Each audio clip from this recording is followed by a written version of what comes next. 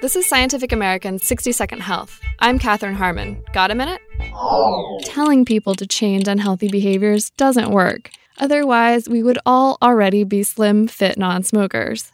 Whether it's habit, the temptation of an ad, or just the easiest option, we often rely on automatic behaviors to get us through the day. And even though we know taking the elevator, grabbing a beer, or drowning a salad in ranch dressing are not the healthiest choices, we keep making them. Unless those bad choices become too inconvenient. Making bad choices harder is actually the best way to help people get healthier, argues a new essay in the journal Science. Simply programming elevator doors to close really slowly actually motivates more people to climb stairs. Limiting the places that sell tobacco cuts overall consumption. And then there's the trusty old salad bar trick. Put healthier options closer than other choices, and more people pick them. Little changes like these reach everyone, not just the people targeted with a health message.